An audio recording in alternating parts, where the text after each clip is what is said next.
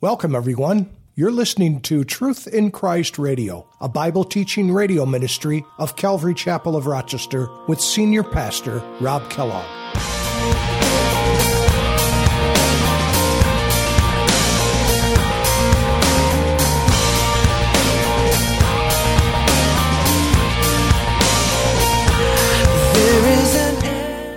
Rejoicing that they were counted worthy to suffer shame for His name, for Jesus' name. There it is. Suffering shame wrongfully. These men were being faithful. They were commanded by the angel to do this, and yet here they are in this pickle. And here they are being beaten, and yet they could say, that witness inside of them, knowing that they were doing the right thing, they said they were rejoiced that they were counted worthy to suffer. That's very foreign to us. How can I ever say enough? How amazing is your love? How can I keep from shouting your name? I know I am loved by the King, and it makes my heart wanna sing.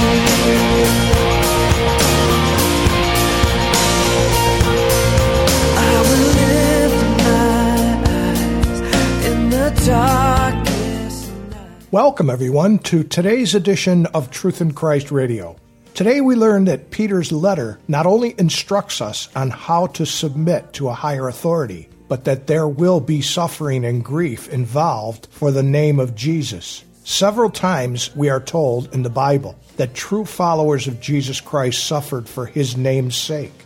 However, we learn that those who did take on persecution did it with praise to God.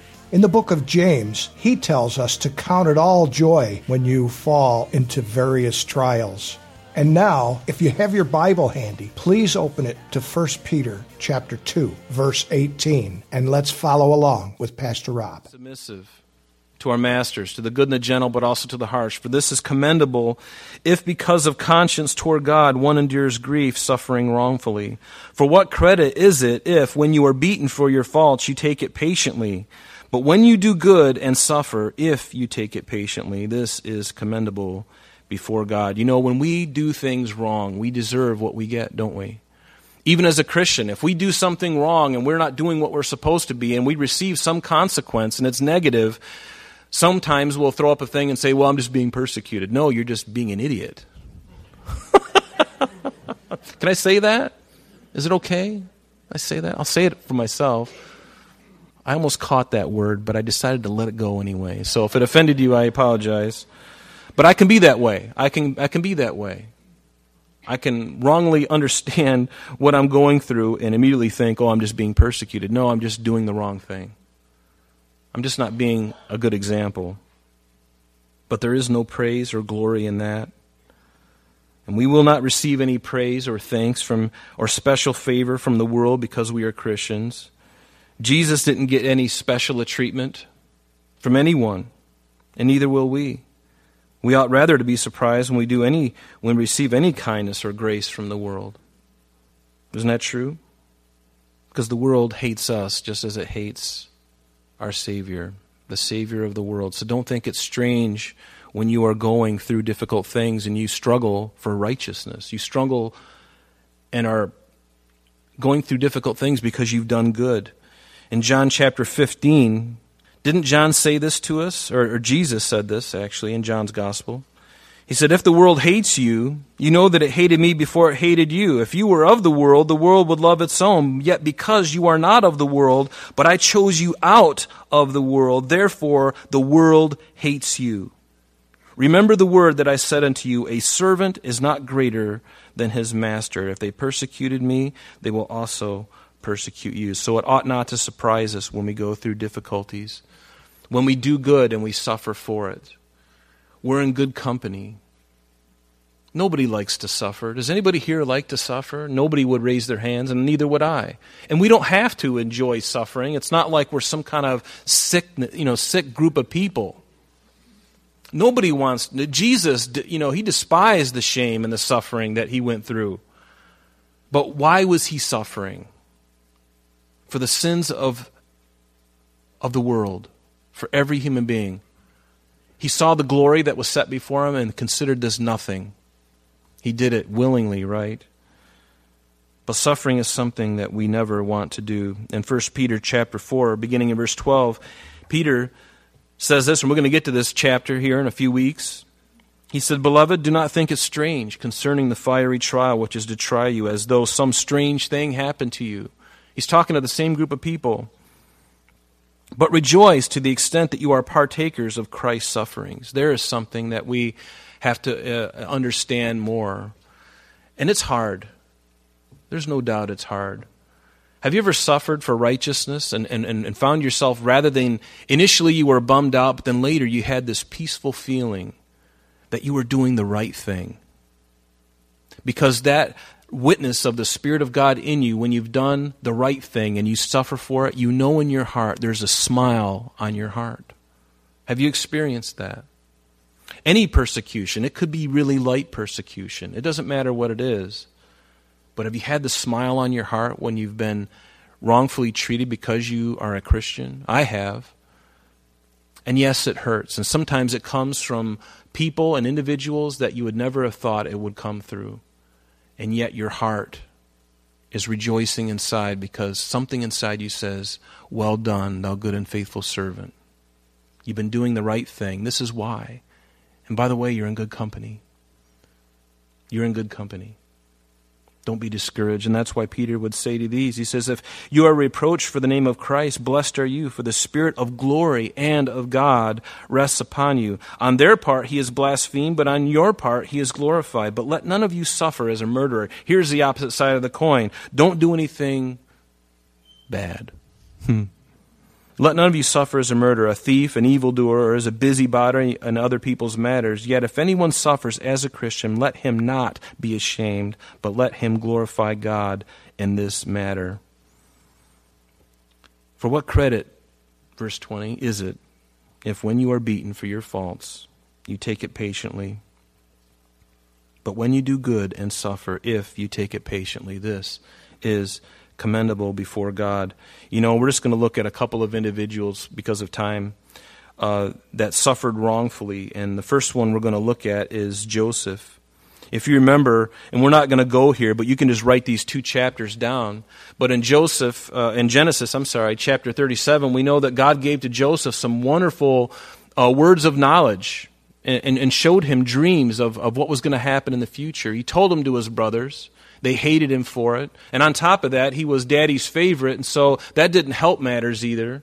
So finally, when he goes out to his brothers in the field, they hatch a plan. Let's get rid of this dreamer. Are we going to submit to you? Far be it from us. You're the 11th son of Jacob. You're going down. You're not the firstborn. You're the 11th. And we're going to throw you into a pit. And they did, and you remember Reuben, the firstborn of Leah, had a different heart about him. And he says, "You know what, let's make some money off this guy." Just like a brother. Let's not kill him. He's worth something. So let's sell him to the Ishmaelites. And you know the story. He went down to Egypt and was sold to Potiphar, and he served him in his house. And you remember in this chapter 39 of Genesis, God began to prosper this young man, Joseph. He was a good-looking man. He had everything going for him. The Spirit of God upon him. He had the looks. Probably even had a really good voice. A commanding voice. "You there! Come hither!" Had it all going for him. And what did Potiphar's wife? She looked upon him. She says, "I've got to have this guy. Got to have him. Irresistible. Good-looking. Great male voice. Had everything going. Spirit of God upon him. A purity. Doesn't the Bible say that the harlot lusts after the pure life? She went after him and wrongfully accused him. He ended up in jail. Suffering wrongfully. Suffering wrongfully Joseph was. And what about the apostles? We read just right after the day of Pentecost. Remember in Acts chapter 5, the apostles were put into prison by the high priests and the Sadducees. And you remember that one night, and this is just right on the cusp of Pentecost, and the angel of the Lord, remember, set them free from the jail at night, letting them out, and told them to go back into the temple. They went in there, they preached the gospel again, and then they were caught, and they were strictly told not to preach in this name anymore. Not to preach in this name anymore. And the disciples said, we ought to obey God rather than men. And remember, they were furious at them, and they were threatening to kill them. And so in Acts chapter 5, Gamaliel, who was actually Paul's protege, or his master, Paul the Apostle, this Gamaliel, who you're going to hear from here in Acts chapter 5, beginning in verse 33, he said this to the Sadducees and the chief priests. He says, when they heard this, they were furious and plotted to kill them. And then one of the council stood up, a Pharisee named Gamaliel, a teacher of the law, held in respect by all the people, commanded them to put the apostles aside for a little while. And he said to them, men of Israel, take heed to yourself what you intend to do regarding these men. For some time ago, and he goes through a list of men who rebelled against the Rome and against the Jews and thought themselves to be something and had a gathering. And it all came to nothing. And so finally, after saying that, they agreed with him, verse 40. And when they called for the apostles and they beat them, they commanded that they should not speak in the name of Jesus, and they let them go. And here it is, verse 41. So they departed from the presence of the council, rejoicing that they were counted worthy to suffer shame for his name, for Jesus' name. There it is. Suffering shame wrongfully. These men were being faithful. They were commanded by the angel to do this, and yet here they are in this pickle. And here they are being beaten, and yet they could say, that witness inside of them, knowing that they were doing the right thing, they said they were rejoiced that they were counted worthy to suffer. That's very foreign to us, because very few of us have had to suffer, including myself. I haven't had to suffer to this extent.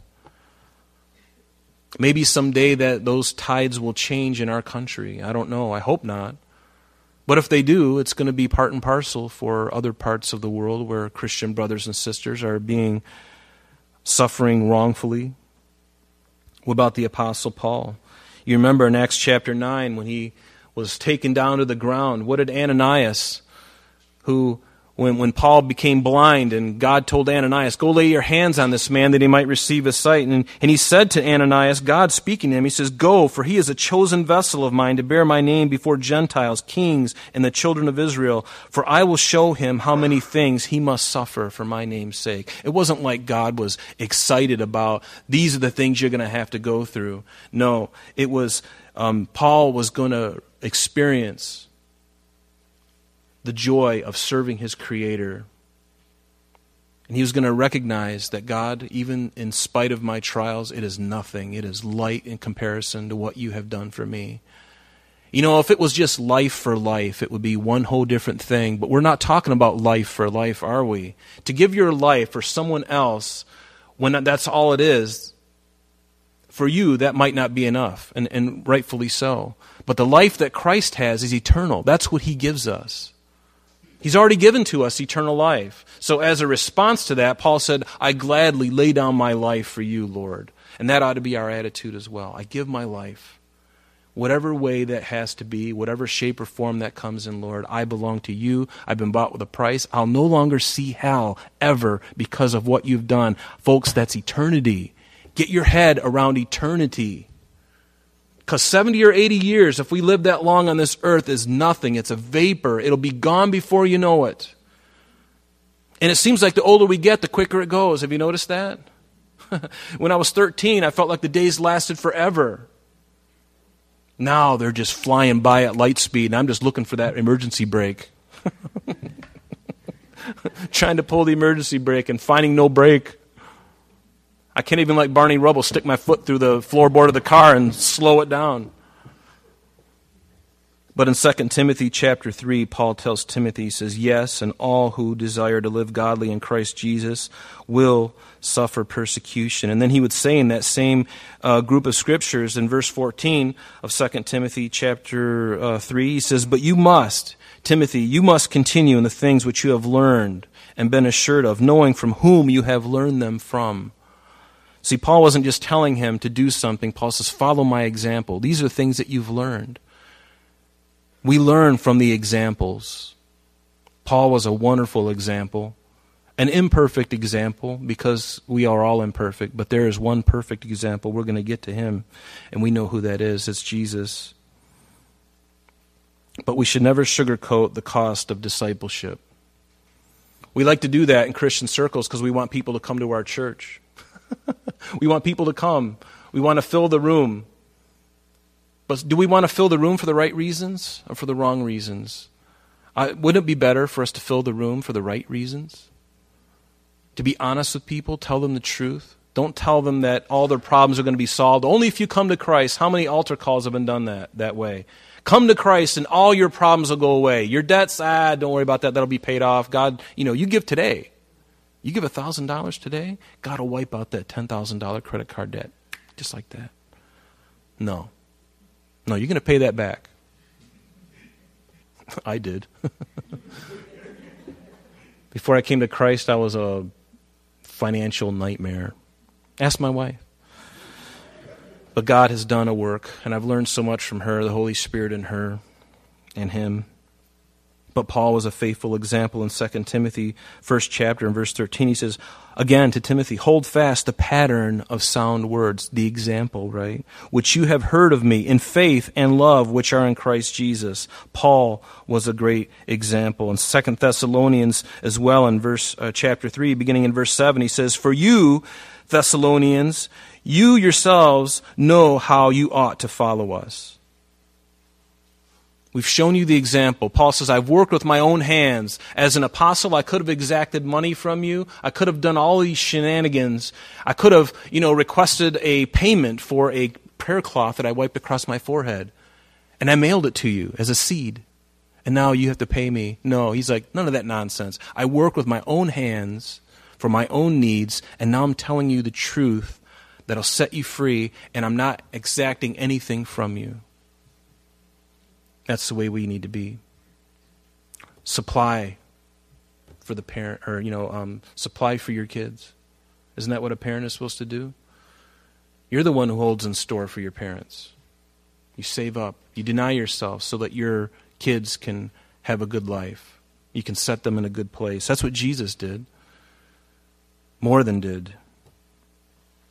Paul went through a lot of suffering. We don't have time to go into all this, but we'll just look at one thing here. In 2 Corinthians chapter 11, look at the things that Paul had suffered. And this is just his own category, his own list of things that he went through.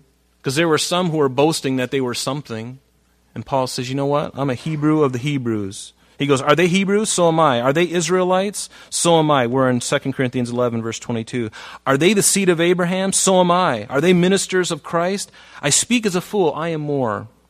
In labors more abundant, in stripes above measure, in prisons more frequent, in deaths often. From the Jews 5 times I received 40 stripes minus 1. 3 times I was beaten with rods. Once I was stoned. 3 times I was shipwrecked. A night and a day I've been in the deep, floating around in the Mediterranean Sea. A bobber for sharks.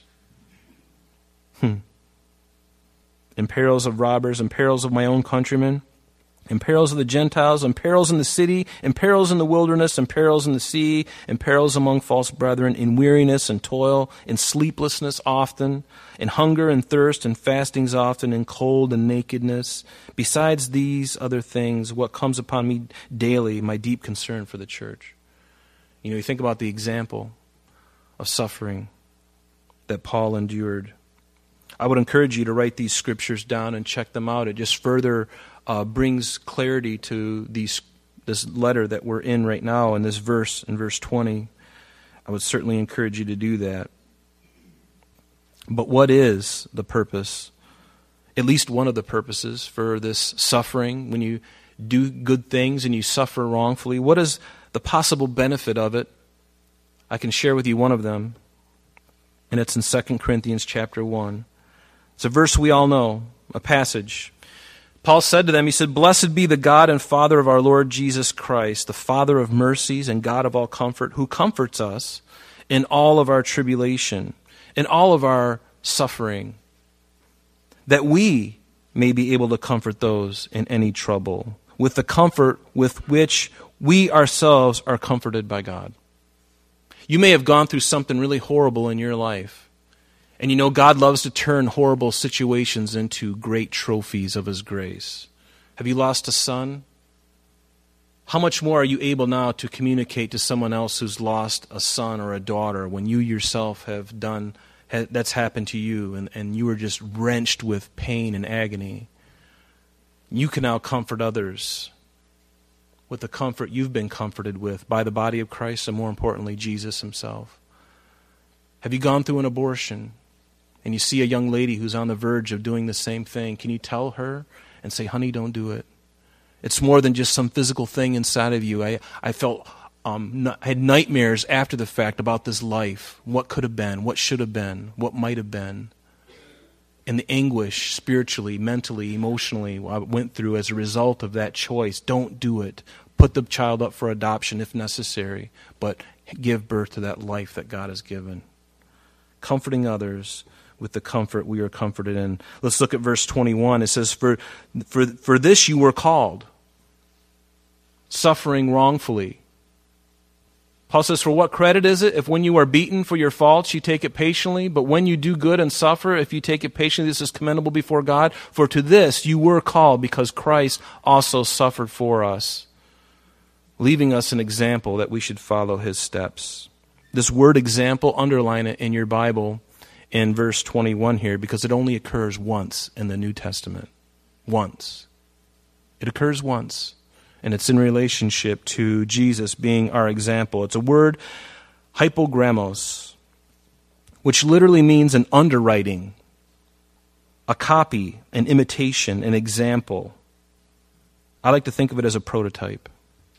A prototype, an original or model after which anything is formed. The pattern of anything that is to be engraved, cast, it's an example. It's a prototype. Jesus was and is the prototype of suffering for us. Verses 22 through 25, which we're going to look at now, are really pointing us. We're going to go to Isaiah 53 in a few moments, but these verses, 22 through 25, point us all the way back to the prophet Isaiah, a passage entitled, some have called the Holy of Holies of the Old Testament, written some 700 years before Jesus was even manifested in the womb of Mary and brought forth. Of course, He always existed, right? We know that. Even before He was born, He always existed. But notice in verse 22 it says, Jesus committed no sin, nor was deceit found in his mouth. In 2 Corinthians it says this, for He made Him who knew no sin to be sin for us, that we might become the righteousness of God in Him. Jesus was without spot, without blemish. In verse 23, when He was reviled, He did not revile in return. And when He suffered, He did not threaten, but committed Himself to Him who judges righteously. And what does it say in Luke chapter 23? He committed Himself to His Father. When He was hanging on the cross, He said, Father, into your hands I commit my spirit. Having said this, He breathed His last. The ultimate doulos, the ultimate bondservant, giving His life, wrongfully accused, and yet an example for us. Now, God doesn't expect you to do the dying. He did the dying. Now, we have to live, but we do have to deny ourselves, right? We deny those old things, that old nature. We deny those things. That's what we put to death. We don't have to die for Him. In some religions, you have to prove yourself to your God. I'm sorry, that's all the time we have for today. But please join us next time when Pastor Rob continues our study in 1 Peter. Calvary Chapel of Rochester is located at 2503 Browncroft Boulevard, Rochester, New York, 14625. You can reach us at our church office between 9 a.m. and 4 p.m. Monday through Friday at area code 585-586-3140. If you would like to have an audio CD of today's message mailed to you in its unedited form, simply mention today's date when contacting our church office. And that number again is 585-586-3140. You can also contact us via the web by logging on to www.calvaryrochester.com. There you will be able to access a number of useful things such as information concerning our beliefs, ministry and contact information, our location and service times, and much more. You can even download the radio and sanctuary messages in MP3 format free of charge from the resources link. To listen to Calvary Chapel of Rochester Sanctuary messages or Truth in Christ Radio on your mobile device, just subscribe to both through Google Play or Apple Podcast. We are so glad that you could join us today, and if there is any way that we could bless you in your walk with Jesus Christ, please don't hesitate to call our church office. Remember, Jesus said, "I am the way, the truth, and the life, and for this cause I have come into the world, that I should bear witness unto the truth. Everyone who is of the truth hears my voice." May God bless you in abundance today as you walk with Him. And until next time, this has been Truth in Christ.